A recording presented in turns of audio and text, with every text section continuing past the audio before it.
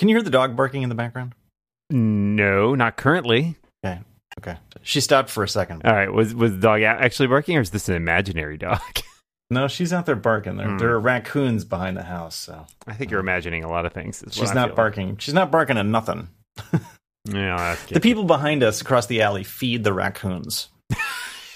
Oh god, that is so wrong. Isn't the whole point of raccoons that they just sort of scavenge around and feed themselves? Like, why do they need people's help? That is the that's like their what raccoons are for. Raison d'etre, right? Like that's what they do. It's all they do. They don't feel pity. They don't feel remorse, and they will never ever stop.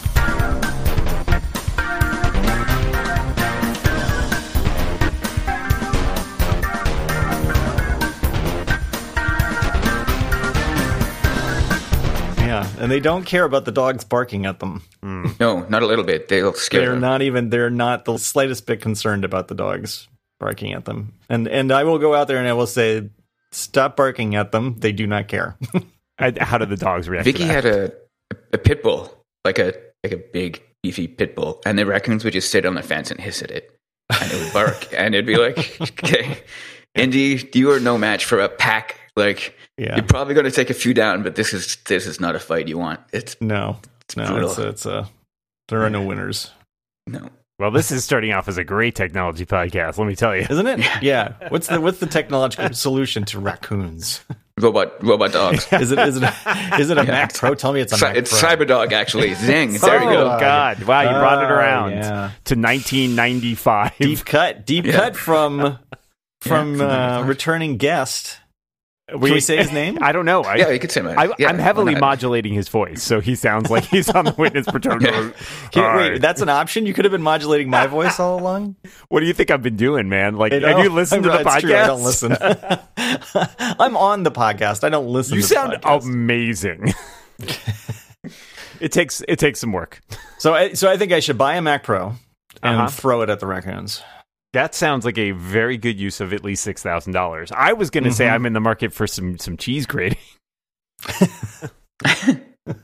Apparently, it's not even that good at it, though. So, oh well. I wouldn't. Well, not designed for that. So apparently, it's very repairable, though. iFixit took it apart and says it's basically the most repairable Mac that Apple has made in a really long time, probably. Yeah, which is saying something or is not saying something. I mean, I guess it's this. It's both saying. Well, I mean, that falls out of the quote unquote modular design, right? Right. Yeah. Right. Well, and that's the thing. Yeah, it's more repairable. It's a giant box with a little cute handle on it that opens up, and have you looked at that thing? It looks like Lego. I saw one back in June at the nice. At the WWC. They had their little setup there, but yeah, it makes me like I do have my old blue and white G3 sitting here, which was a great computer for taking things apart and putting them back together again. But this has sort of become the whole argument about the Mac Pro is like there's that small, very vocal group of people who want all Macs to have this kind of design, and the answer is nope. That's not how this works anymore. It's just it's not. I think life has gone on for and I don't know. I've talked about this before, but I had varying degrees of success with upgrading my last super upgradable machine, which was this. I think it's a Sawtooth, and some of the upgrades work fine, and then you would run into someone, a vendor of some sort of peripheral, and if you had added a USB card to it, it would say, "Oh, we don't support our device through a third-party USB card. You have to put it into the USB slot that was provided with the machine." It's you run into 3 of those and you're like, well, now I'm screwed because I only have 2 USB slots on this machine, and except for all these ones that I added that I can't seem to use with anything. Yeah, those wasn't there like typically some problem with like off-brand RAM or something too? Like there's always been supposed problems. I think you can buy the same brand that Apple uses, right? I mean, I think you can buy it from the same manufacturer, and it's still less than buying it from them. Almost certainly. And, a lot of RAM is fine. I put third-party RAM in this iMac when I bought it, because it's like the only iMac you can do that, the 27-inch. I think not even the iMac Pro supports user serviceable RAM, actually. Is that right? Yeah, which is a little wacky.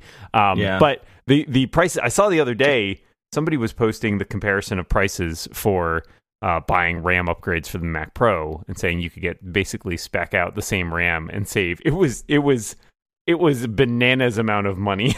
It was something like thousands upon thousands of dollars that you could save by buying some third-party RAM from not unreputable places. But like, what was it? Okay, here, this was a 9 to 5 Mac article, which said essentially if you want to add 256 gigabytes of memory, Apple charges $6,000.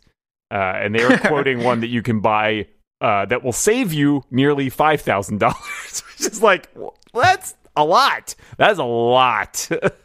Is it ECC RAM though? Is it? Yeah. Is it like equivalent? I think it's the same spec. They just use different density modules. So like the other one you could buy, and it would take up more slots, so you wouldn't be able to upgrade even further after that, but it would be a lot cheaper. Yeah, you'd be a little slower though. Probably. Just because on account of the way the MMU works. Yeah, but you would also save $5,000, which may or may not be a big deal for you. I don't know. Sure. No, I'm not saying it's not a great thing to look into. Especially, I mean, if I don't know, if you're going to kit out like 10 of these things. Well, I mean, if you're buying that starts to add up real quick, right? And again, the caveat here is like, frankly, if you're buying these things and putting that much money into it, you're not probably spending your own money. You're probably spending a company's money because... Yeah, but somebody eventually is like the production... I keep saying production because video seems to be the big... Or TV and movie making seems to be sort of the big customer. But I mean, you still have a finite budget. Yeah, sure. But it's not like, it's a different scale. Oh, yeah, definitely. Yeah. I think I made a point on Twitter the other day that and I just guessed, but it's basically the catering budget. Like for a week. It's not, and that literally goes in and goes out. Like there's no lasting value to that at all. It's just a cost of doing business. Right. So once you kit one of these out and it looks like it'll be good for, I don't know, maybe 5 years kind of thing. Even if you don't upgrade it again, it still seems to have such a real leg up in terms of performance. I think it'd be great for, for a few years at least. That's why I bought 7. I'm good. Yeah. There are 7 Raccoons. 7 Mac Pros for 7 Raccoons. That is the worst adaptation of 7 Brides for 7 Brothers that I've ever seen. I think certainly on the desktops, the RAM and hard drives should be upgradable. So that is my line in the sand, and Apple has obviously gone past that line. I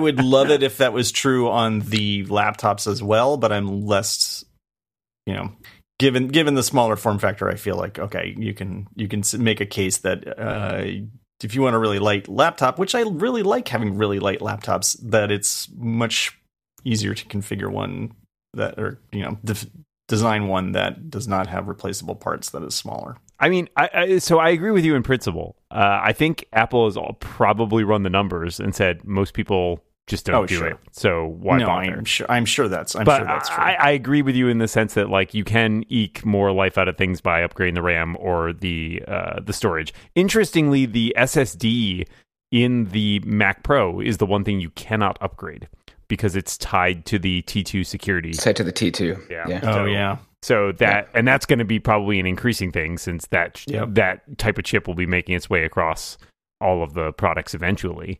That's the future. Don't which is good. It's the right thing. It's the right way to do it. I think you should have a decently sized internal SSD that is completely encrypted via the T2 chip, so the keys aren't even available to Mac OS. Yeah, and external storage that is build your own somehow. Yeah, and fast. And fast. Yeah, and I think that works well for most people, certainly laptops, especially if you start getting into sort of cloud, quote unquote, cloud storage stuff like iCloud Drive or Dropbox, or that kind of thing, or offloading your photos. Yeah, and if you're doing heavy duty professional work, you have a lot of drives. Yeah, like the whole thing of 1 is none and 2 is 1 sort of credo that video producers use. Like if you've only got 1 copy of something, you forget it, you've lost it. It's very close to Animal Farm, by the way. Close, yeah. 2 copies good. It's true. 1 copy bad. Yeah, I mean, from what I know of that industry, a lot of the horses do a lot of the work too. So. They've come a long way since doing math problems for apples. Yeah, it's true. Yeah, I think you're right. I mean, like, what's interesting to me, like, so longtime listeners will remember my many travails upgrading the Mac Mini, which shows you should definitely spend. Do you have problems with your Mac Mini? I know you don't listen to the show, John. Well, even when I'm on it. Yeah, why would you bother? But like, my point is, that was a computer that was nominally upgradable in many ways, but it was a headache to do. And so, could Apple design a better, if they wanted to make a trade-off and make that computer larger and make it more modular, they could. But again, I think they've just run the numbers and said very few people upgrade storage or even memory. But you can upgrade that. You can, you can upgrade that machine. You couldn't for a while, but now you can again. Yeah, but only some parts of it, I think. I don't know. It's but you can do the RAM and the hard drive again. Can you do the hard drive again? Okay, I'd forgot. I think so. I thought that was because it doesn't have it doesn't have a T2 chip in it. Yeah, it doesn't. No, I don't think so. Not yet. I don't think. Yeah, I mean, when I say yet, I am anticipating that across the line. That's all. Yes. I mean. Yeah. Well, I mean that makes sense, right? Like, why would you not roll that out eventually? It's just a matter of time. Actually, speaking of things that were rolling out, which I thought was an interesting story that was floating around today, there was... So usually I don't put a lot of stock in the patent filing thing, but this is the sort of ongoing talk about Apple doing a fingerprint under the display fingerprint scanner. But there was something in there that suggested that the 16-inch MacBook Pro, which just came out, is already using... Essentially, instead of using like electrical conductivity, which is what the Touch ID system used to use, it's using an optical scanner to scan your fingerprint and build the model. And that's suggesting like that's similar to the technology that could be used in an under display phone or something like that. Although I think some of the ones, now I'm trying to remember, I thought some of the ones were like ultrasonic, some of the other ones that had been used in other places like Samsung was using. So yeah, I'm not sure what the technology. Ultrasonic seems quite prone to environmental distortion. But what do I know? I mean, that's... I don't know. I mean, way less than me and John, clearly. Yeah, right. We're the experts. You're dealing with some real experts here. Yeah. Yeah, well, that one was the problem because, so the one on the Samsung phone, one of the problems was if you put a screen protector on it and it trapped dirt underneath, between, the screen protector and the display, that could cause problems either with failed readings or false positives. That was the thing that I didn't quite understand. Is how that leads to a false positive based on anybody's fingerprint. But I think if you calibrate it without the screen and without the dust, and then you trap the dust, it's going to have basically a dead pixel when reading it. But I mean, you should be able to recalibrate and work around that. That seems like solvable in software. I don't know if that's a fundamentally bad hardware decision. Yeah, I'm kind of wondering, a lot of people talking about going back to the Touch ID thing in, adding Touch ID in addition to Face ID or replacing Face ID.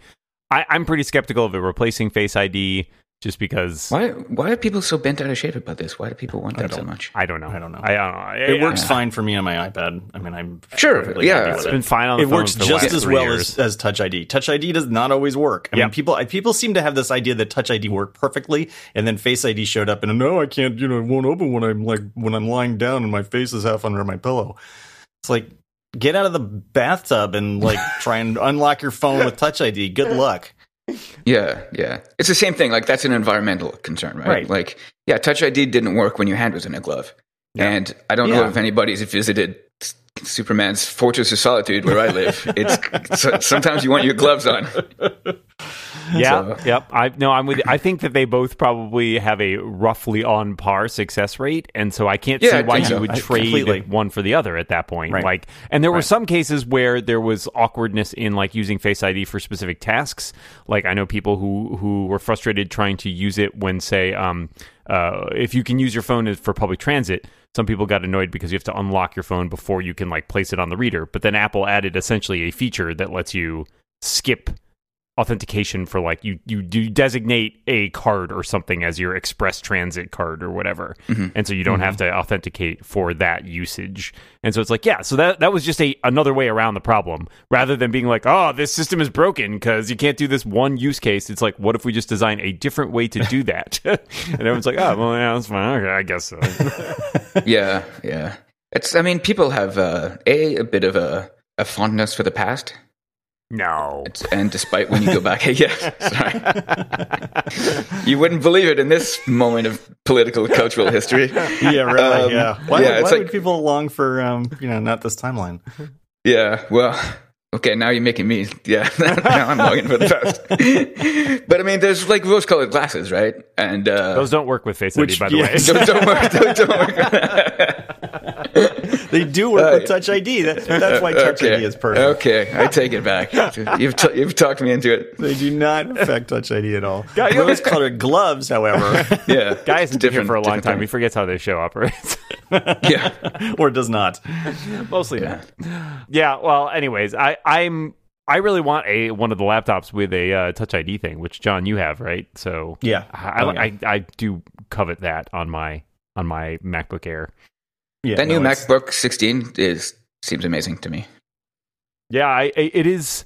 I was just writing up my column for this week for Macworld about sort of like the biggest Apple decisions and moves and stuff in 2019, and I think the combining sort of the Mac Pro and the MacBook Pro as like the Apple's kind of love letter to pros this year, I think that is a big deal for the company. Like it really. Yeah.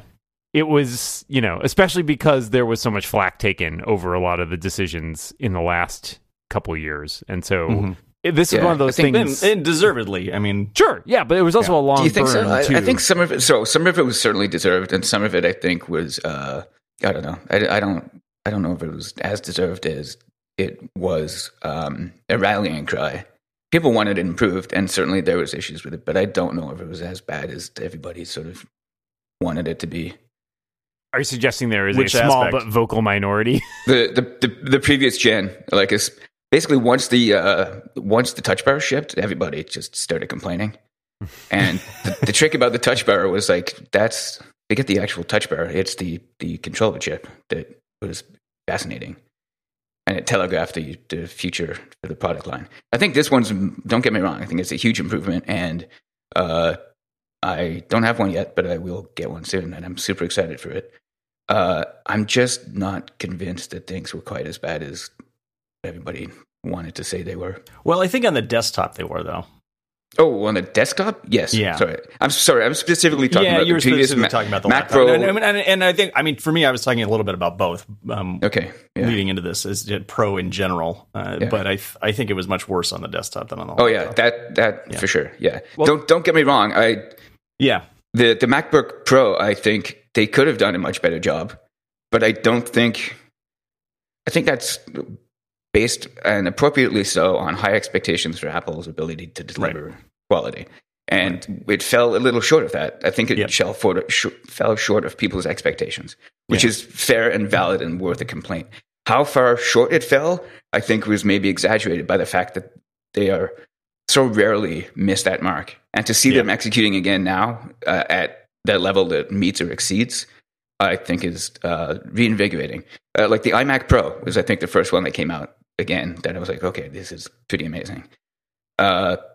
Certainly this new Mac Pro is, I don't know what its impact on the actual Pro market is going to be, because, Right. I don't know how many people are really so high end. Takes a little, but as a flag in the sand, statement, statement, it is amazing, and for that alone, I think it's worth it. But when you go back to when this did not exist and the iMac Pro also did not exist, and the trash can Mac Pro was very long in the tooth and not configurable the way people wanted it to be. That was kind of a... Right. Well, there was a concerted effort there, too, and like a long burn, too, right? Because, Apple identified that problem. They had that roundtable like 2.5 years ago, and the answer was, look, they realized they needed to make some changes, but they also, you can't just turn around and ship an iMac Pro.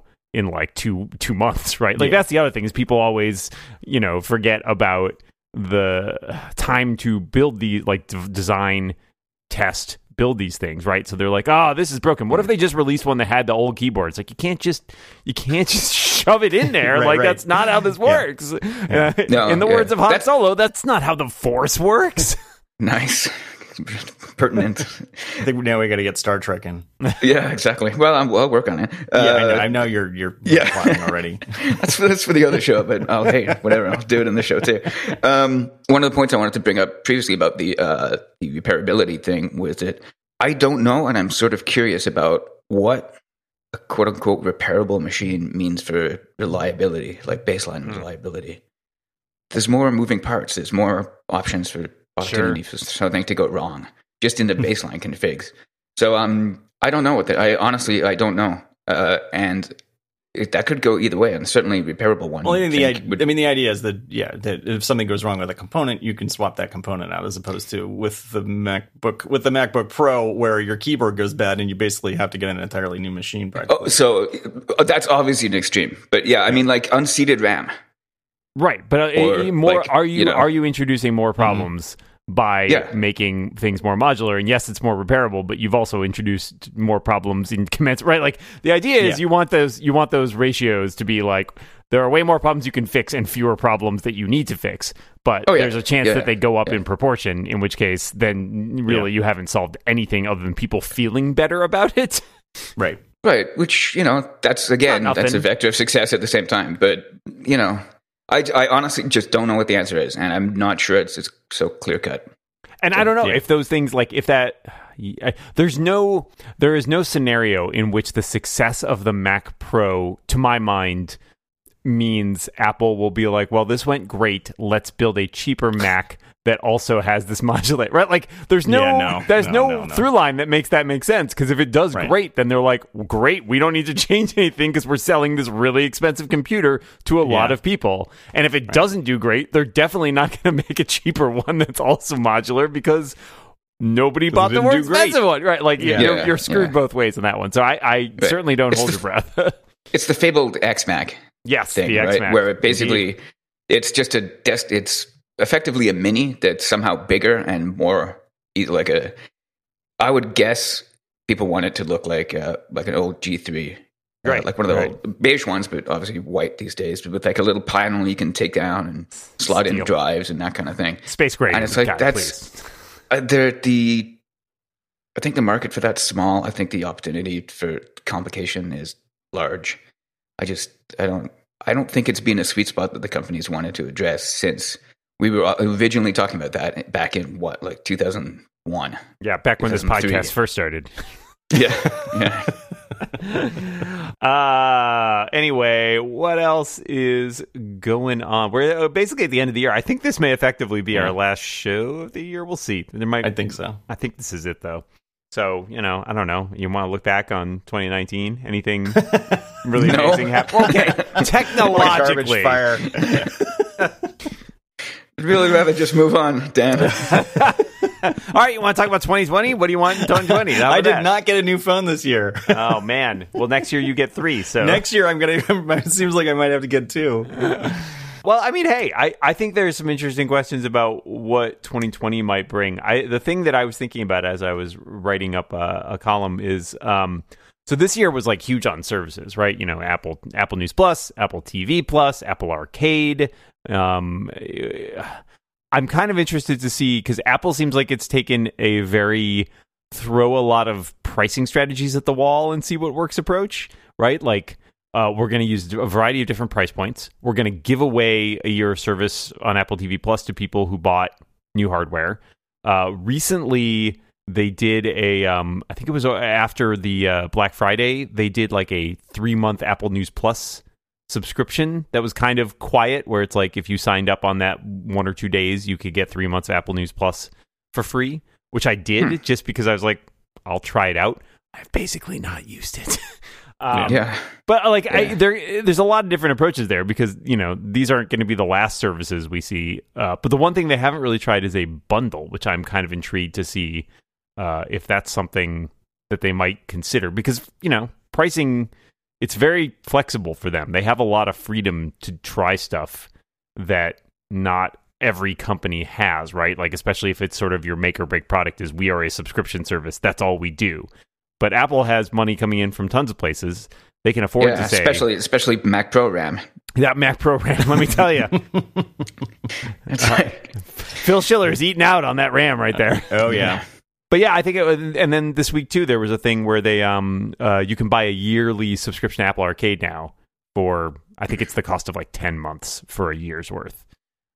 So yeah, I don't know. Like I feel like kind of wondering if I was going to do that or not. Again, because getting back to our conversation, I think last time I haven't been playing that much stuff on Apple Arcade. Same. I haven't been playing that much stuff. Period. But yeah, same. So it's not. I know it's not really a knock against Apple Arcade per se, but it's just okay. Am I getting my money's worth out of this subscription?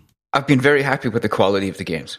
Yeah. To be honest, really, I just haven't. So. I don't know if it's time or interest or what, but I just haven't been doing it. And that's one reason I think like a bundle might be compelling, right? Like the same way that your cable company like makes you take phone service when you get internet and TV. It's like, I don't really want this, but it's cheaper if I have it. So like you get a lot of options for people paying for things, even if they don't, or like, well, maybe I'll play some games, right? Like maybe that's worth, the however, if I pay them $20 a month and I get music and games and news and TV or whatever, maybe that's worth it. I don't know. I would not be surprised to see them try it at some point if they felt like this is something that might bring in more subscribers.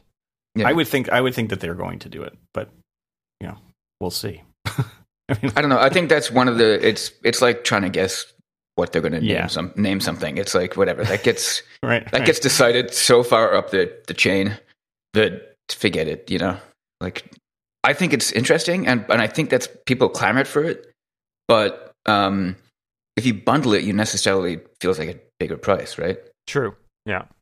I mean, obviously it's not going to be the full price of all the individual services, but at least selling it sort of a la carte. You can, but it's like I paid the one thing that I pay for and use the heck out of is Apple Music. And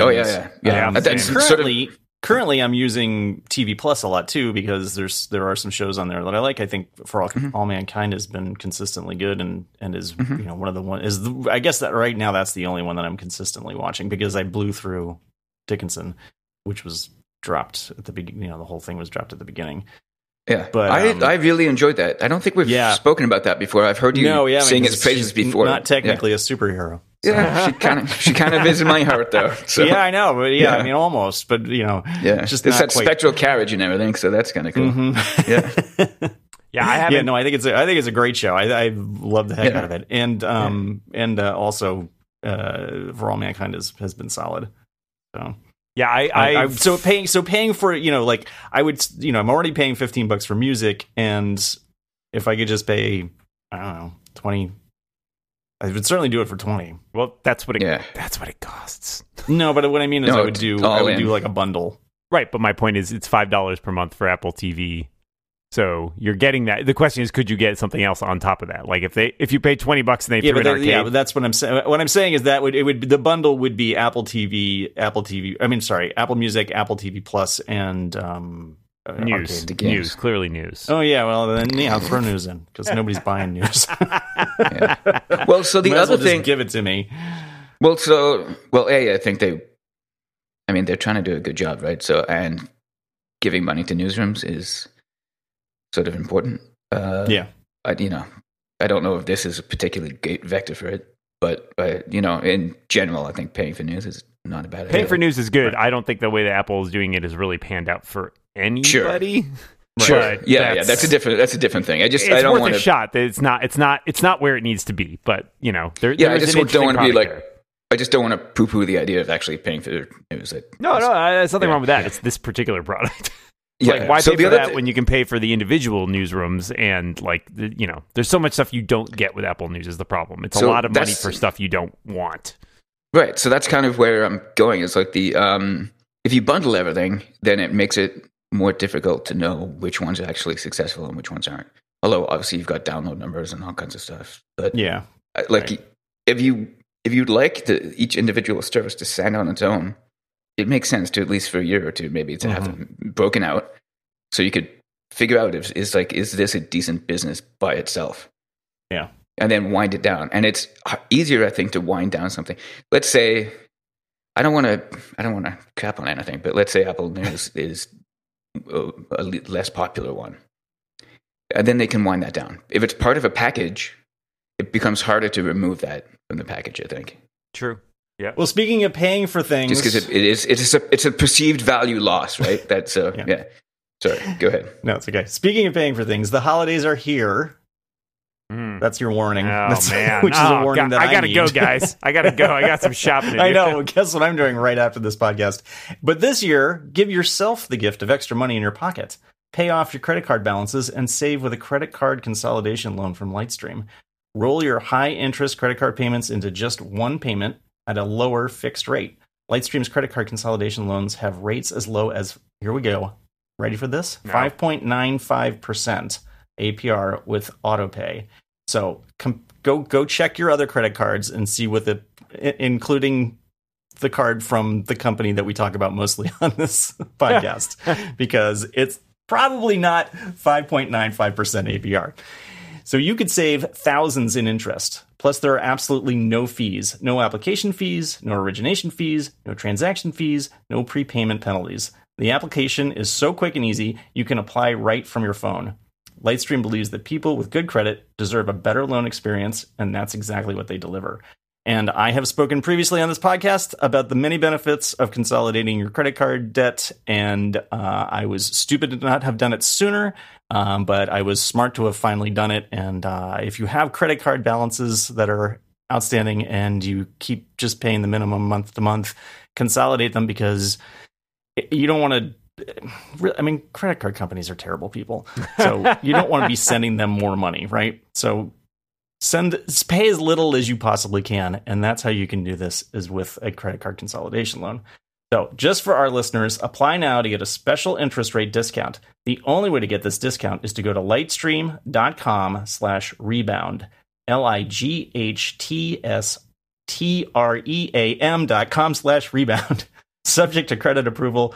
Rate includes 0.50% autopay discount. Terms and conditions apply, and offers are subject to change without notice. Visit lightstream.com/rebound for more information. What else happened? What else happened? I don't know. Did you see that Viticci released this? Oh, his monster shortcut thing. This is his not his first take of this either. He's done this before. I think this is like the latest upgraded version of. He's done a few shortcuts that were like music related. I thought this was an upgraded version of the one that he had put out previously. Okay. I had not seen it previously, I guess, but I did get it this time, and it looks good. It looks like there's several things in it that I'll probably. Oh yeah, this does even more.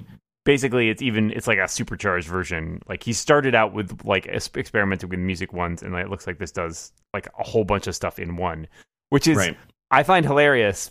Can you explain to me and your erstwhile audience what is it? It's basically a suite of tools that will let you do automated actions. Yeah, it's called Music Bot, and it's it's billed as an all-in-one Apple Music assistant powered by shortcuts. And it has like different so you can automatically shuffle certain playlists, and what are some of the other features? You can do a Genius Mix shuffle. It'll look up things that were recently added, top songs of the year, songs by decade. That's cool. Just a whole bunch of different things so it makes it easier to do these things, because like a lot of times finding this stuff in Apple Music is kind of a pain in the ass, and this puts like commonly used things that you might want quickly in one place. It's interesting. That's cool, because I love that. On the one hand, I will kind of nudge Viticci and say like, maybe he should just be a developer at this point. But on the other hand, I know it's born out of his love for shortcuts, and so I respect I respect that like he is so deep into the shortcuts that he's like, maybe I can just build essentially kind of an entire app via shortcuts. Yeah. It practically is, yeah. Yeah, I encourage him to keep doing that. If he gets excited enough that he needs a framework or like a more app thing around it, he can go there. It's certainly within his capabilities, I think. Even though he swears blind. He's not a developer. But I think it's good. I think it's great to have power users doing interesting stuff. I think that's what made HyperCard cool.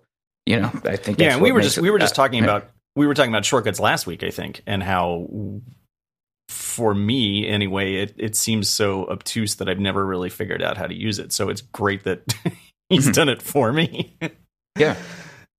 I think having, the quickest way to kill something is to have it be cool and then not have anybody sort of take it up and become a champion of it. Yeah. And but it's cool. I'm glad it's that flexible, and I'm glad he's pushing it to those kind of limits, because I think it's a fascinating system, and I'm happy that Apple. Right. Well, then, and I think that's what we were talking about last week, is how it's seems like it's powerful and there's a lot of potential there, but at least me, I wasn't sure exactly what to do with it. Actually, I type code for a living, and I still am a little lost when it comes to shortcuts. So, I know how it works, but it's like I don't have the interest, I guess, to sort of figure out how to map the way I think about problems onto the way that shortcuts sort of wants you to think about problems. Yeah, and to see Viticci be able to string it all together like a maestro is, that's impressive. I always struggled to deal with the trade-off between like the immediate versus the delayed, right? Like, I find myself doing this task all the time. If I made a automated way to do this task, I would save myself time in the long run, but I'm going to have to spend a lot of time immediately up front to make that happen. Like, I even think about that. I was sending out emails for some podcasts to like the people on the podcast. I was like, God, why isn't this just like a text expander snippet I have or something? It's like, then I have to go get text expander. I have to install it. I have to figure out how to use it. I have to figure out and like, I could do all of those things, but it takes me 30 seconds to write this email. And it's like, it's going to need to be a while. Like, I don't know. I'm bad at that trade-off. It's the marshmallow problem. And I'm just eating all the marshmallows. I'm eating them right now. I'm not sure I know what the marshmallow problem is, but you give a kid, it's like you put a marshmallow in front of a kid or something. Eat it an hour later. It's like a delayed gratification. You eat it now, you get a marshmallow, but if you don't eat it now, you get 2 marshmallows later. Yeah. So, I'd eat it now because 2 marshmallows, I'd feel like a little sick after that, I think. I think the answer is you punch the guy giving you the choice, and you take all the marshmallows. Just take all the marshmallows? Yeah. My mama didn't raise no fool. That's why they do it on children, so that, less risk of physical violence. Hand on their head, and then they can just swing wildly at you. Yeah. That works great. There's no problem there. Yeah, well, it's cool. It's cool. I was just looking at it. First of all, I just installed it, and the funny thing about it is that, so Apple makes you, to prevent you from installing malicious shortcuts, you have to essentially review it and go and like hit a button. And of course, it's a big red button. There's like 700 actions in Viticci's shortcut. So you have to like scroll all the way to the bottom. And so I'm like, I'm not reading any of this. This is actually not useful in any way. Even if I did read it, I wouldn't understand it. That's a very difficult problem to solve, right? Yep, that's a tough one. So, I guess maybe you could analyze what actions get used and then say, look, these are the things it can possibly do. But due to the flexibility of the system, I don't even know if you could do that. Like, what do they consider a trusted? What do they consider a trusted source? It's got to come from the gallery, the shortcut gallery that Apple curates, essentially. So, essentially, it would have been. So we could get into that. Yeah, if you got into that, then absolutely. But you have a similar issue with Playgrounds, right? Yep. Yeah. You can download a Playground. Yeah. So the other thing is I built shortcuts. I think the most complicated shortcut I've built has like a dozen actions in it, and then you look at like his has 781. Jason Snell's made a few for that he shared with me for doing stuff on the 6 Color site, and like one of those is like 40 actions. It's like, wow, I just don't have the patience to spend all this time like creating and debugging something. It's great. It's great that they exist. I just I'm bad. I'll spend hours upon hours in a like command line shell trying to set up stupid software. But yeah, shortcuts, nope, not so much for some reason. It's weird. I don't really understand it myself. Well, the thing that's funny, the thing that I find funny is that I can't identify. I'm having a bad time identifying the things that I do repeatedly, because he has identified some of the things that I do repeatedly that I didn't even realize could be done better, I guess. Mm-hmm. And maybe that's partially not being able to identify what I do repeatedly, and partially not knowing what shortcuts can do. Yeah. So yeah, that's true. Well, I can identify what you do repeatedly, John. You do this show. Guess we'll talk about that offline. Huh? Yeah. You need a shortcut that analyzes the show and pulls out the links for the show notes. Is what you need. Guess I better talk to Vitici. Yeah, that's right. You're not doing it yourself, that's for damn sure. No, I can't. I think we've already established that. I need a shortcut to build other shortcuts. Oh no, we've created Skynet. The Vitici shortcut. The Vitici shortcut, that's right. We put Vitici into the very Tron style. We put him into the machine. There was an app floating around this week. I don't know if you grabbed it before it went away. The app that turned your iPhone into an iPod. Oh yeah, no. Right. Yeah. Why did that go away? Because was it like? Wheel. Was it like just hopelessly ripped off? Like it was 100%. Yeah, it looked right. It looked just like an iPod. Yeah, basically, okay. It turned it into a like. It was an app that you launched on your iPhone, and it gave you the old like click wheel like interface and stuff for playing. I always kind of wanted that on my phone anyway. Yeah, like, to be honest, like the first iPhone came out, it's believe me, it changed my world. It's amazing. I have no complaints, but it wasn't as good an iPod as the original iPod. Sure. Yeah. No, I agree with you. I do miss that like dedicated function at sometimes, but it is the trade-off is hard to argue. Oh yeah, no, of course not. But still, because I think Steve even called it like our best iPod yet. And while I was completely blown away by the device, I'm like, eh. Yeah, I don't know. I mean, the coolest thing about it is the springy scroll view. That was awesome. But I remember it was difficult to skip songs. It was difficult to do a lot of things. I mean, do you remember how much time they spent on CoverFlow? Yeah. Well, I mean, didn't they hired the guy that, like, somebody wrote that and they hired the guy and put it everywhere. Yeah. It was not useful. And nobody liked it. It wasn't. I liked it. That was cool. It looked cool, but I didn't find it particularly usable on the iPhone. I think it was the right thing to do for the iPhone. I really do. And you were right. I don't think it was particularly usable, but I think it looked amazing.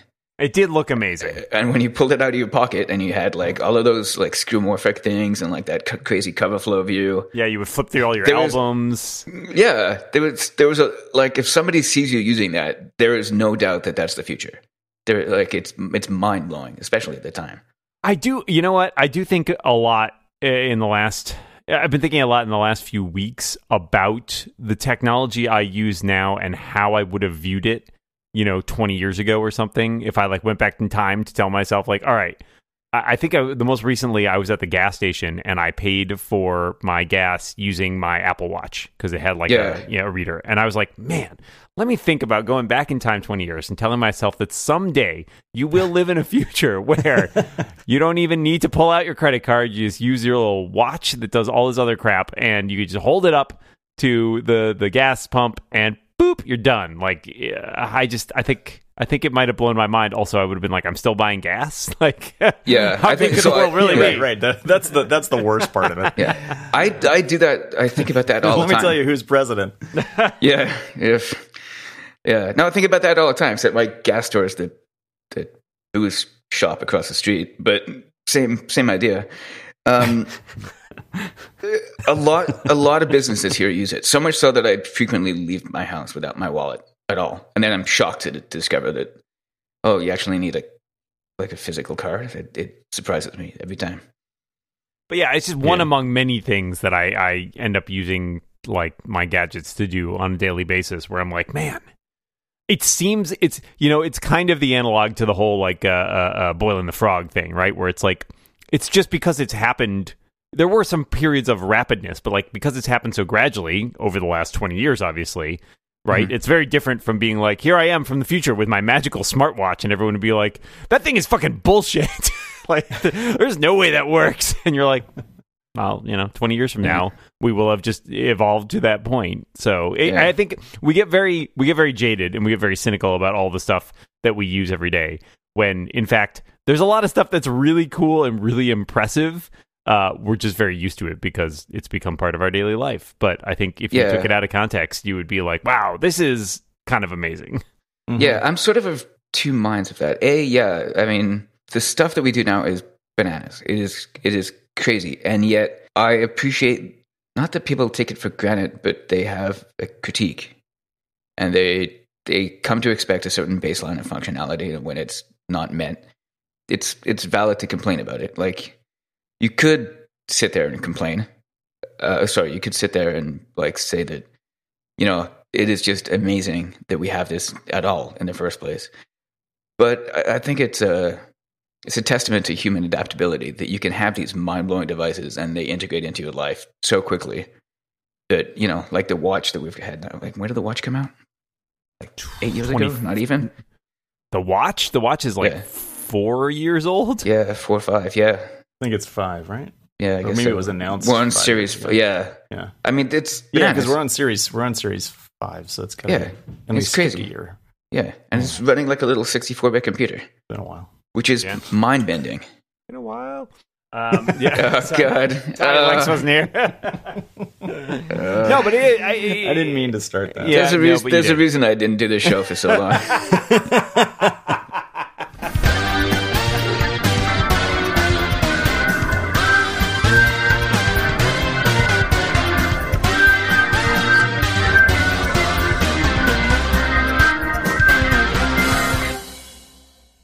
Getting a little long. Yeah, well, we started late too. So we're getting long, and the guy didn't even do the recap.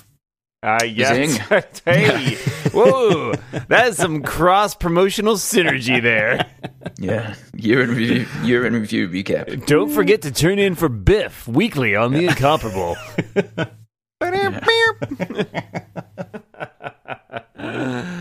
I know we interrupt a guy in the middle of a thought about how amazing. No, I don't care. Who cares? But that is how this show rolls. There's enough. I said enough words that people are going to get the point. It's not like we're going to come to some sort of epiphany about like, yeah, man, that's really deep. I do like that every time we're approaching an epiphany, somebody like pulls out the rug from right under you, and then we just end the show. Yeah, I like it. It's fun.